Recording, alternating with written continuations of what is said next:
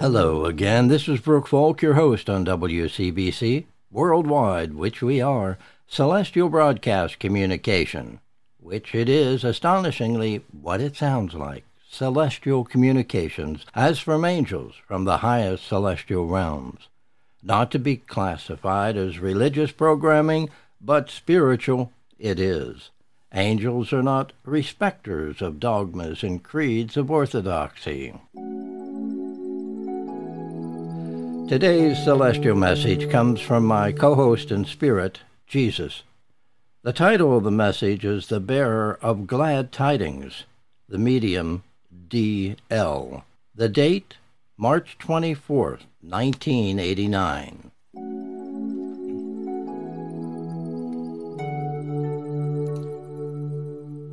Dearest Master, Jesus, with this being Good Friday and a vacation for me, I thought this would be a good time to receive another one of your loving and helpful messages.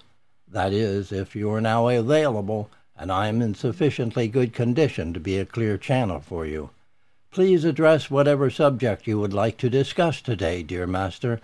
I'm sure that all our trustees and perhaps others one day will be most appreciative of once again receiving your words of wisdom and truth.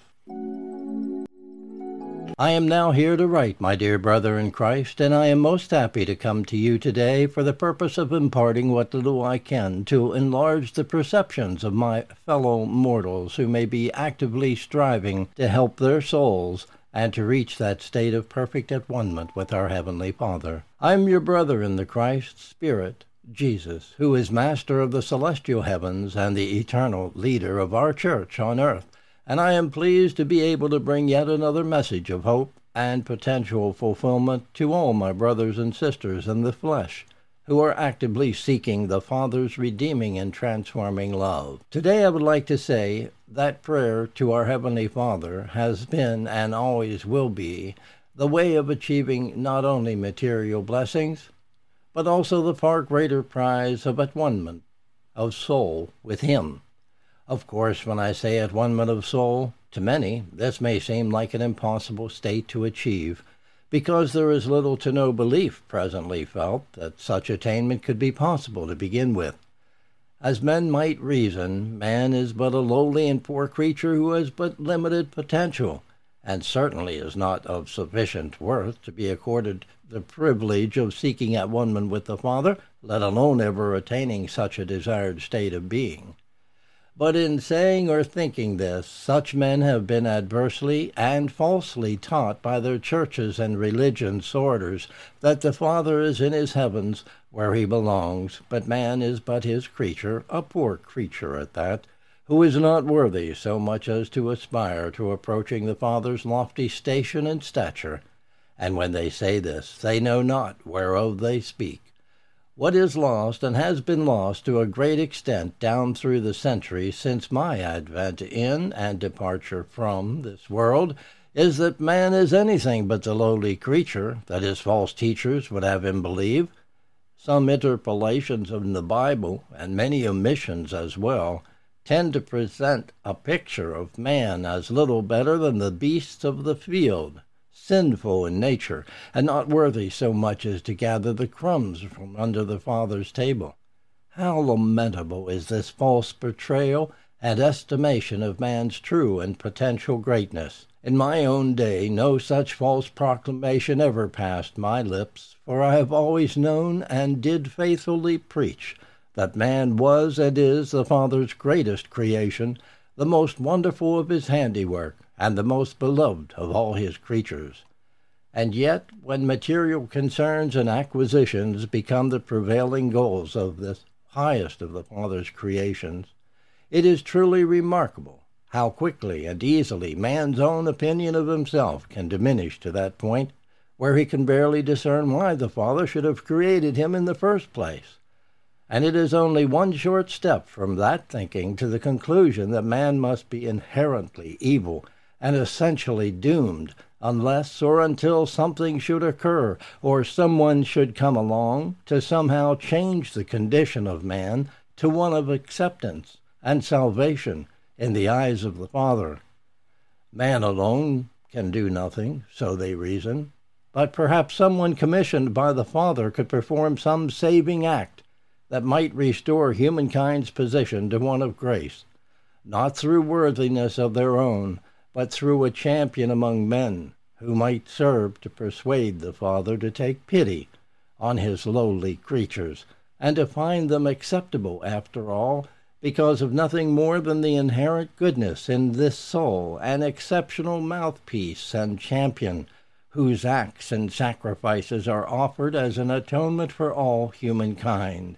It is truly unfortunate that I, as the Messiah, have come to be viewed by many as such a champion, when the fact remains that my mission was never to appease any presumed angry God. For our Heavenly Father has no wrath to his nature, but simply to impart the glad tidings that the Father had rebestowed the privilege of his children receiving his very own substance of love into their souls, if they would but earnestly pray to him for this most precious of all gifts and blessings that he is capable of imparting. How different is this mission of mine from the Church's understanding of same, and how different is this loving God from that which man has created as a projection of his own troubled soul. The new Easter season is now upon us, and I would like to say once more, as emphatically as I can, and I will continue such emphasis for as long as error continues to exist on the mortal plane, that my whole mission bespeaks not man's unworthiness, but his greatness. For if the Father did not regard man as his greatest creation, and if he did not love his children as devotedly as he does, never would he have sent me into the world with the most precious of his gifts to be offered once again to his beloved ones, his transforming love that would make his great human beings even to greater divine beings. I ask you, could this be an act of an unloving God? And could this grace, rebestowed, be a testament to that creation which the Father regarded as being inferior and unworthy? No, as I knew then, and as I continue to preach today to all my brethren, both in the spirit world and on earth, through messages communicated to mediums such as yourself, the Father regards all his children as the most precious of all his possessions. Each child is dearer to him than all his other material creations combined. And why is this so? It is so because man is made in the very image and likeness of his very own soul, and while the likeness is not the substance, until such likeness becomes of that substance, man still remains God's highest and greatest creation, but one attainable step lower than the celestial angels themselves. And the Father is not happy or pleased when his own children so denounce and degrade their stature and worth.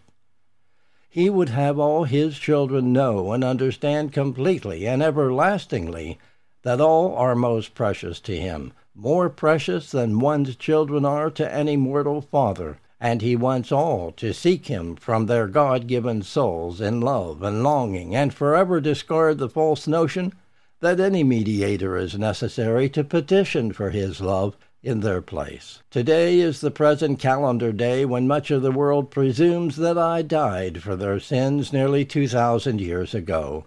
But I, too, am unhappy when my fellow brothers and sisters believe such a false dogma of the churches. One day, I hope the world will come to understand what my true mission really was, how I accomplished that mission, and how I left the world with the truths of salvation imparted to my inner understanding by the Father himself.